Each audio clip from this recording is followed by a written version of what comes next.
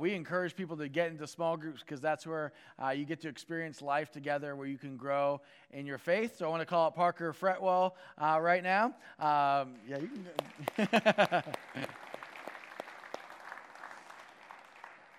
Parker is married to Amy and her kids, Luke and Sophie. Lord, thank you so much for being a part of this, and I'm so glad that you're up here. Parker is our brand new small group director, and he doesn't officially start for a few more weeks, but since he's here with his family, we're putting him to work. So it's a new small group season. What excites you about small groups, Parker? Well, thank you, Andy. I have to tell you, I'm just humbled and honored to serve you in this capacity. I'm excited about it, and I can't wait to get started. I think what excites me most is, it sounds kind of crazy, but when you look at the ocean and the vastness and the mountains, what God's created, that's the kind of love he has for us. Mm-hmm. And that's the kind of love that we get to share with each other. Whatever comes in front of us, whatever challenges we see, whatever we have to deal with, if we love each other, the strength that we can have together, the unified front that we can present through the love of Jesus is just amazing. Man, that's what God called us to, right? I mean, Jesus said, how do you know that these people are my disciples, right? And in John 13:35, he says, well, because of the way they love each other, right? Mm-hmm. I think that love is just amazing, and I can't wait to support you. I just want to do everything I can to support you as you love each other, as you do incredible things and go through life together. People want to look in and go, what is that? Yeah. I want to be a part of that. And that's our chance to disciple. So I'm excited to be here. I can't wait to move forward. And Amy and Luke and Sophie and Parker and Morgan have been small group leaders for 5 years. And we have seen big groups that split and split again. And then we've been down to 1 or 2 people where we had hope that someone would show up.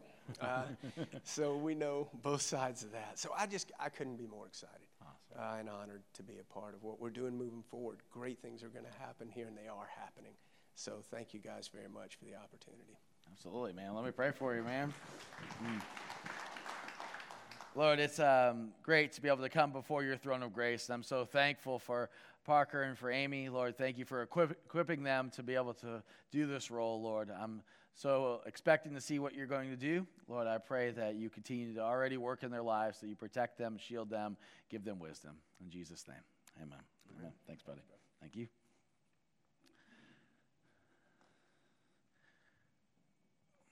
All right, I think I got all the things. At first service, we had so many more things going on with people joining and baptisms happening. It feels like I'm missing something this service, but I don't think I am. So let's spend some time in prayer. God, it's awesome to be able to come before your throne of grace, Lord. It's awesome to be able to worship you.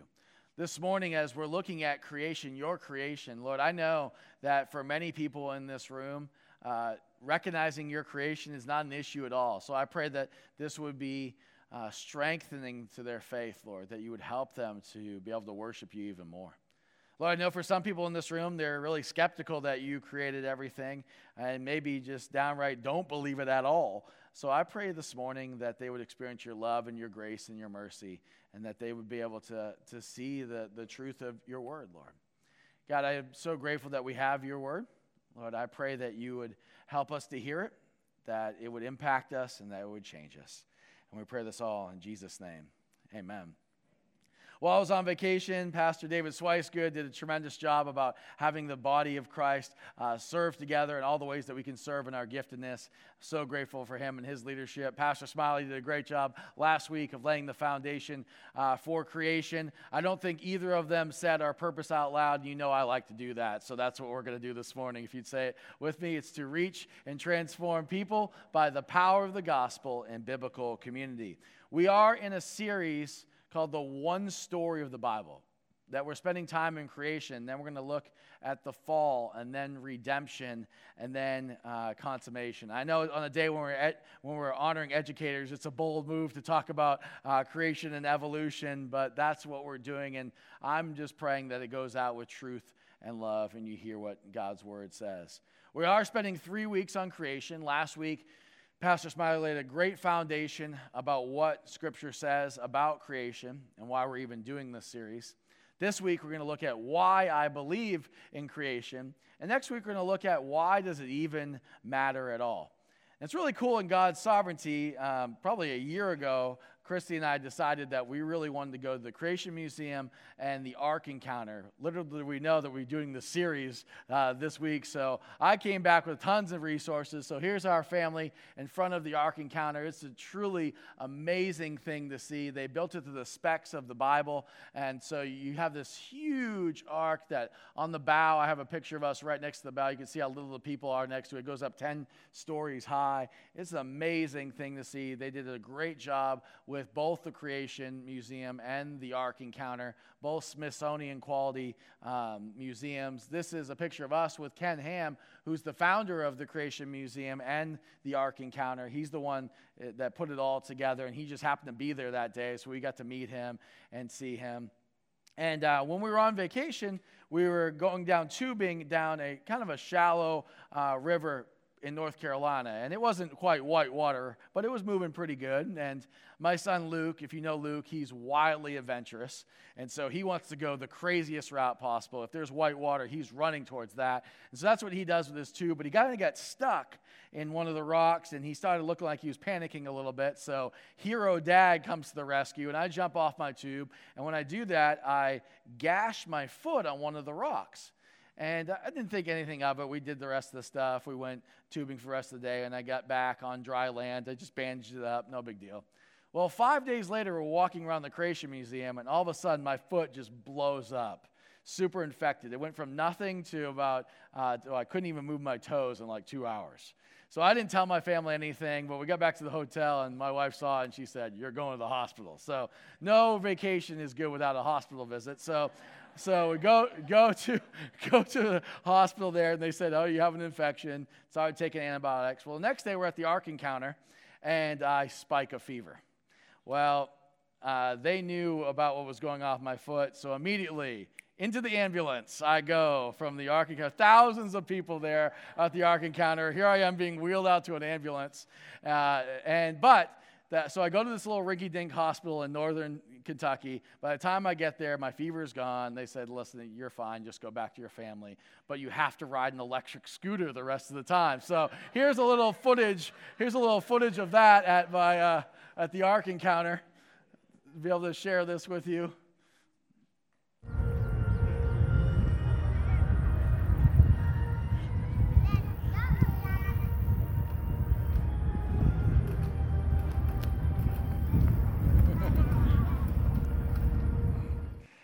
Oh, man. It was really awesome. By the time when we got there was thousands and thousands of people right when it opened. Well, by the time we got back, it was about 4 o'clock. It stays open until 9. Everyone had left by that time. So there was like maybe 50 people at the Ark. So we just had a great time learning about all the things that they had, and I got to scoot around. So it was really, really great. One of the things that we've been asking people to do in this series, I know it's only a few weeks old, but is to ask questions. We want people to be equipped to ask questions so you can lead into gospel conversations. And I hope you've had a chance this week to be able to ask people, where did you think everything came from? And this week we're going to add to it, why do you believe that? So we want to challenge you this week as part of our action step to ask those questions so that you can go into gospel conversations. The whole reason why we're doing this series, there really is 2 reasons. One, we want you to be able to confidently share the one story of the Bible. So we're going to take 3 weeks to look at creation. We're in week 2 of that now. Then we're going to look at fall, take 2 weeks of that. Then 2 weeks of redemption and 2 weeks of consummation. So that you know the one story of the Bible, and you can clearly communicate that to your friends, neighbors, coworkers, people that have questions. And then also, we want you to develop the skills of being able to ask questions. The great thing about asking questions, and I was doing it some this week, and it's amazing the answers that you get when you ask, where did everything come from? As you're asking those questions, then hopefully you get an opportunity to be able to share what you believe too. So the point for today is, I believe in creation because Jesus did, the Bible teaches it, and it fits the world I live in. I believe in creation because Jesus did, the Bible teaches it, and it fits the world I live in. So we're going to start with Jesus' belief about creation and what the Bible says about creation, and then we'll go on to how it fits into the world that we live in.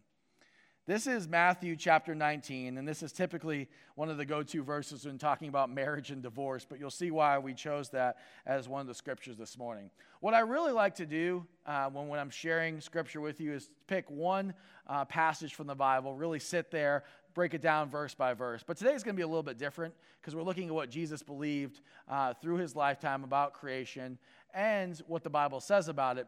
So it's going to be more of a Bible survey this morning. When Jesus had finished saying these things, he left Galilee and went into the region of Judea, to the other side of the Jordan. Large crowds followed him, and he healed them there. Some Pharisees came to him to test him. They asked, "Is it lawful for a man to divorce his wife for any and every reason?"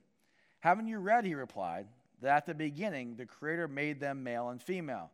And he said, for this reason, a man will leave his father and mother, be united to his wife, and the two will become one flesh. So no longer two, but one. Therefore, what God has joined together, let man not separate." And we see here very clearly, Jesus is talking about the Creator, and he is a part of being the Creator. He's the second person of the Trinity. The Father, the Son, and the Holy Spirit have been there from the beginning. And so he's saying the Creator, he made them male and female from the beginning. The late, great theologian and pastor R.C. Sproul was teaching a college class once, and he was asked in that class by several students, "Why do you believe in creation?" And so, being the intelligent guy that he is, he turned the table on them and said, "Well, before I answer that, why do you believe in evolution?" And the students thought for a second, and they said, "Well, because we see minor changes in species." And R.C. Sproul said, "Yeah, I see that too. I agree with that. What other reasons do you have?" And they said, "Well, that's what we've been taught." So it's interesting that this is what's being taught, but we're not really thinking this through a little bit. And so that's what we're going to do this morning is think it through a little bit. There was a really great movie done by Ben Stein a few years ago called Expelled. And basically what it did was it was a documentary about scientists that believe in creation, or they believe in intelligent design. And because of that, they were being expelled from academia. They were being pushed out of their teaching positions. There were students that are getting zeros on papers that they're writing that involved anything with creation. Well, in this movie, he interviews the world-renowned evolutionist and atheist Richard Dawkins, the author of The God Delusion, multi-million-dollar best-selling book about atheism and evolution. And he asks Richard Dawkins here as part of the film, where does he think everything came from? Where did it all start from? And this is Richard Dawkins' response. And who did create the heavens and the earth? Why do you use the word who? You see, you immediately beg the question by using the word who. Well, then how did it get created? Well, by a very slow process. Well, how did it start? Nobody knows how it started. We know the kind of event that it must have been. We know the sort of event that must have happened for the origin of life. And what was that? It was the origin of the first self-replicating molecule. Right, and how did that happen? I told you we don't know. So you have no idea how it started? No, nor has anybody. Nor has anyone else. What do you think is the possibility that intelligent design might turn out to be the answer to some issues in genetics or in evolution? It could come about in the following way. It could be that at some earlier time, somewhere in the universe, a civilization evolved by probably some kind of Darwinian means to a very, very high level of technology and designed a form of life that they seeded onto perhaps this planet. Now, that is a possibility and an intriguing possibility. And I suppose it's possible that you might find evidence for that if you look at the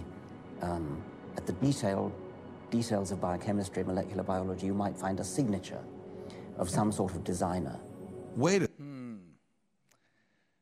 So here is one of the most well-known, one of the most intelligent atheists in the world, and he's even admitting, when you look at microbiology, when you look at the chemistry of things, that there seems to be a signature, that there seems to be a designer, and he doesn't know exactly what to do with that. See, evolution is a belief system about the past based on the words of men who weren't there, but they're trying to explain how all the evidence has originated. And creation is a belief system, too, about the past based on the word of God from God who was there. And so this morning when we're looking at the evidence, we're first going to start at what Jesus believed because he was there as part of the Trinity. Then we're going to look at what the Bible says and how it fits into our world. I have a cartoon here that I just thought was a little bit funny about Jesus being there. It says, "I don't believe the earth was created in 6 days like it says in Genesis." And the other person says, "How do you know that? Were you there?" And baby Jesus says, "Yes, I was there." Colossians 1:16 says, "From him, Jesus, all things were created that are in the heaven and that are in the earth." So we're just going to look through some of what Scripture says about Jesus first being at creation, and then also about what he believes about it. In John chapter 1, verses 1 through 3, "In the beginning was the Word, and the Word was with God, and the Word was God. He was with God in the beginning. Through him all things were made. Without him nothing was made that had been made." And if you look down to verse 10, it says, "And he was in the world, and through the world was made, and though the world was made through him, the world did not recognize him." That scripture that was up there with the cartoon is such a good one. In Colossians chapter 1, it says, "For him all things were created in the things in the heaven and on the earth, visible and invisible, whether thrones or powers or rulers and authorities. All things were created by him and for him. He's before all things, and in him all things hold together." The main scripture that I read in the beginning. And at the beginning, the Creator made them male and female. This is Jesus talking. When Jesus is talking about from the blood of Abel in Luke chapter 11, he's not accounting for billions of years. He's counting that blood of Abel happening right soon after creation. "Therefore, this generation will be held responsible for the blood of all the prophets that's been shed from the beginning of the world, from the blood of Abel to the blood of Zechariah, who was killed between the altar and the sanctuary. Yes, I tell you, this generation will be held responsible for it all." The Jewish listeners that were listening to Jesus would have understood that Jesus was talking about a young earth. He was talking about creation that happened probably 5,000 years or so before Christ. And you look in William Whitson's book about the work of Josephus, who was a first century Jewish historian at the time. He indicates all throughout there that the Jews would have understood that Jesus was talking about a young earth. In John chapter 5, verses 45 through 47 says, "Do not think that I shall accuse you to the Father. There is one who accuses you, Moses, in whom you trust. For if you do not believe in his writings, how will you believe my words?" In this passage, it makes it pretty clear that Jesus is saying you must believe what Moses wrote. And one of the passages that Moses wrote was in Exodus 20. It says, "For in 6 days the Lord made the heavens and the earth, the sea and all that's in them, and he rested on the seventh day. Therefore the Lord blessed the Sabbath and hallowed it." Of course, this is the basis of our 7-day work week, that we work 6 days and we rest the seventh. They're literal 24-hour days that Moses was referring to and Jesus was telling us to listen to. If you look at all the ways that Jesus viewed the Old Testament, every time he quoted the Old Testament, every time he looked at something that was happening in the Old Testament regarding an event that happened, he regarded it as historical fact. And I think the reason why he did is because he was there. He's part of the Trinity. He knew that these things happened. So every time he referred to, whether it be Adam and Eve, or Noah and the flood, or Moses and the manna from heaven, or Sodom and Gomorrah, he's referring them as historical fact. It's very clear in Scripture that Jesus believed in creation. And that's very important because if anyone was there, he was there. And he would have known. And so he's quoting and he's saying things all throughout Scripture, both in the New Testament, the Old Testament. Psalm 33:6 says, "By the word of the Lord the heavens were made, and all of them by the breath of his mouth. For he spoke, and it was done. He commanded, and he stood fast." And Jesus believed that this, what we have, Scripture, is the Word of God. I mean, in John chapter 17, he literally says that. John 17:17, he says, sanctify them by the truth. Your word is what? Truth. Your word is truth. They believe he believed that Scripture is God's word. He believed that it is true. He affirmed all of it, not just after the first 11 chapters of Genesis. He affirmed all of it from the beginning to the end of being God's word.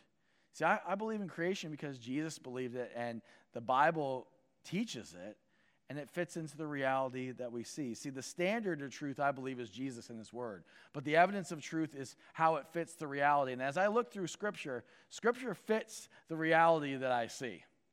I see that people were made in the image of God. And I see that those people have fallen. They're in sin. And I see that we need a Redeemer. To me, those are very clear things in Scripture. It fits reality. I know some of you might be thinking, well, Andy, don't you trust evolution scientists? I mean, these people are wildly intelligent. I mean, why wouldn't you trust what they've seen? Well, first of all, you and I have something very much in common with evolution scientists. We're all sinners. We're all sinners. We all fall short. We all are in desperate need of a Savior, and scientists are people. And I want you to hear me clearly on this. Because they're people, we need to deeply care about them. We need to love them. We need to share Scripture with them. We don't need to condemn them. People that are evolution scientists are not our enemies. They're people that we need to love, and we need to share Christ with the best way that we can, with truth and grace.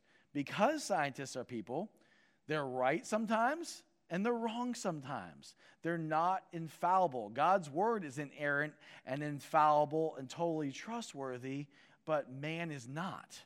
And because evolution is man's idea, it can be flawed. Romans chapter 1, verses 21 through 23, talks about what happens when we exchange the ideas of God for the ideas of men.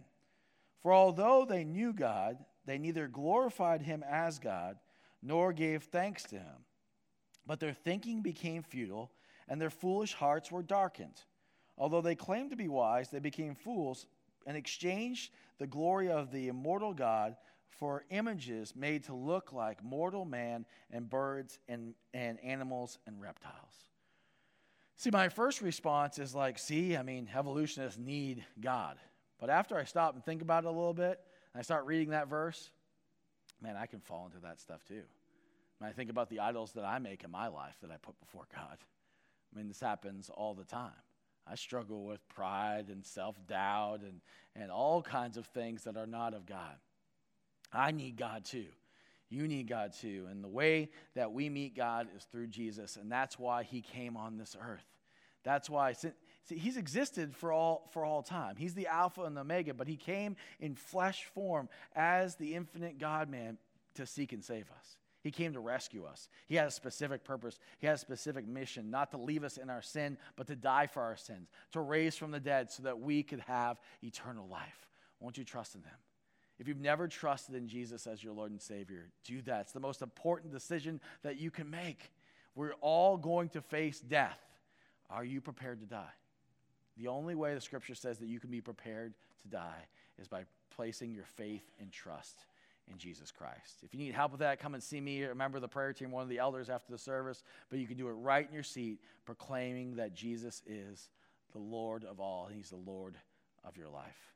See, Jesus affirmed creation. The Bible teaches it, and it fits the world I live in. But I want you to know that through observational science, no one can prove how old or young the earth is. Through observational science, none of us were there. We cannot prove it. I believe that the only reliable method of dating is counting on the person that was there, and that's God. And that's part of the reason why I don't believe in evolution. But then it just doesn't fit the world that I believe in. And listen, I'm a pastor, and so this is from a pastoral point of view, but it's also from just a viewpoint of being a man in the world that I live in. First of all, I have a hard time believing it all started with a big bang. I've seen lots of explosions on TV and in person, and they've never led to more order. I've never seen an explosion that's led to more order. I'll give you a quick example of this right now. I have a balloon up here. Now, how many of you think when I pop this balloon, it's going to form into something amazing? Okay, well, yeah, it doesn't, because explosions typically don't cause more order. In fact, I've never seen that happen. And I love this letter that was written from Jen Hines. This was written about 8 years ago when Cameron Hines was 9 years old. And they were talking about the time. They were talking about creation at the time we were doing a series similar to this. And this is what she wrote to us. She said, so tonight, as a family, we started a new study for the week. I went through Genesis 1. Can I tell you how awesome it is to listen to your children read the Word of God? There's nothing like it. We went through all 6 days of creation. Then I read the paragraph out loud in the study about the Big Bang Theory. Since their eyes seemed to glaze over, similar to my calculus students, I explained the theory so they could understand it. I told them, think of a great big hot rock that all of a sudden explodes. Then out of this explosion comes earth, land, sea, sky, sun, moon, stars, animals, and humans. Cameron looks right at me and says, I've seen many explosions on Mythbusters, and nothing ever good comes from those explosions. Needless to say, I laughed. They seemed to get the point that the theory may have some flaws. Thank God for kids. See, the difference between what the Bible teaches about the origin of the universe and what evolutionists believe can really be summed up like this. The Bible teaches that in the beginning God created, and evolutionists teach in essence that nothing became something and then it exploded. And I just don't see that in the world that we live in. I also believe, find it hard to believe, that life comes from non-life. You know, I've had the privilege of seeing 3 precious kids come into the world. And they came into the world from life. Life begot life. And I've also, as a pastor, been bedside at hospitals close to when other children were being born. And you know what no one has ever said when their child is being born? No one has ever said, thank God for science. Thank you, science. This is so awesome. No one ever says that, because I believe deep down in everyone's heart, we recognize that life comes from life, and the children that we have are blessings from God. They're not just accidents that come from non-life. Another thing that doesn't really fit into my worldview as I look around is that believing that simple life forms change into complex ones over time. First of all, in the time of Darwin, he didn't have all the technology that we have to see that even what he thought were simple life forms were wildly complex, even down to the cell level. But one of the things that even Darwin recognized is that there should be all kinds of transitional kinds in evolution if evolution is true. And he recognized it was a big flaw in his theory. He wrote, the number of intermediate varieties which have formed exist on Earth must be truly enormous. Why then is not every geological formation and every stratum full of such intermediate links? Geology assuredly does reveal any finely graduated organic chain. And this perhaps is the most obvious and gravest objection that can be urged against my theory. Now, the way that he defended that and what he attributed it to was basically not having enough technology to look out and get as many fossils as he could, and that surely that over the ages that would be found. But since he penned these words, there's literally been millions of fossils found without any of the transition kinds. See, I believe that the implication of evolution is really revealing. And we're going to talk a lot more about this next week, but evolution at its core means no God. And if there is no God, then there is no rules, there is no commandments, and there's no God-given things that we should obey for our good and for the good of others. We can live our lives the way that we please. According to the evolutionary philosophy, there's no God in whom we have to give an account to. So if you believe in molecules to man evolution, that's why it can be so attractive to so many, because you can live the way that you please. It's relative morality. But we believe, as brothers and sisters in Christ, that we have a word of God, that there is a standard, there is a truth that we're held to in the grace of God. I also believe in creation because I see that life comes from life. Jesus is the one who gives life. I see animals produce after animals. I see plants reproduce after plants. I certainly see differences in the kinds, but I don't see jumps in different kinds. I see all kinds of evidence around it. There's a couple things, and listen, I'm running out of time, but there's a couple things, and you should have seen me this week. I'm surrounded at my desk with just tons of books. I could go on about this for hours and hours, but I know you guys want to go to lunch, so I'm going to wrap this up. But there's a couple things that are really cool. One is what evolutionists call the faint young sun paradox.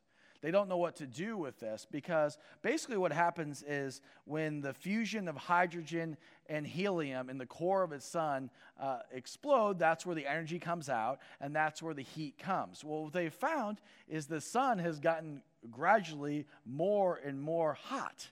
And so if you extrapolate that back billions of years, that means that the sun would have been far more cool. And when you looking at that billions of years, from billions of years ago, that means that the earth would have been freezing everywhere, would have been below freezing everywhere. Life could not have existed, and even evolutionists that are geologists will say there's no evidence of that ever anywhere on earth. Then you look at the decaying electromagnetic field that's around us. We don't think about this often, at least I don't, about how much we need that. It allows for life to happen and occur here on earth. Well, that's rapidly decaying.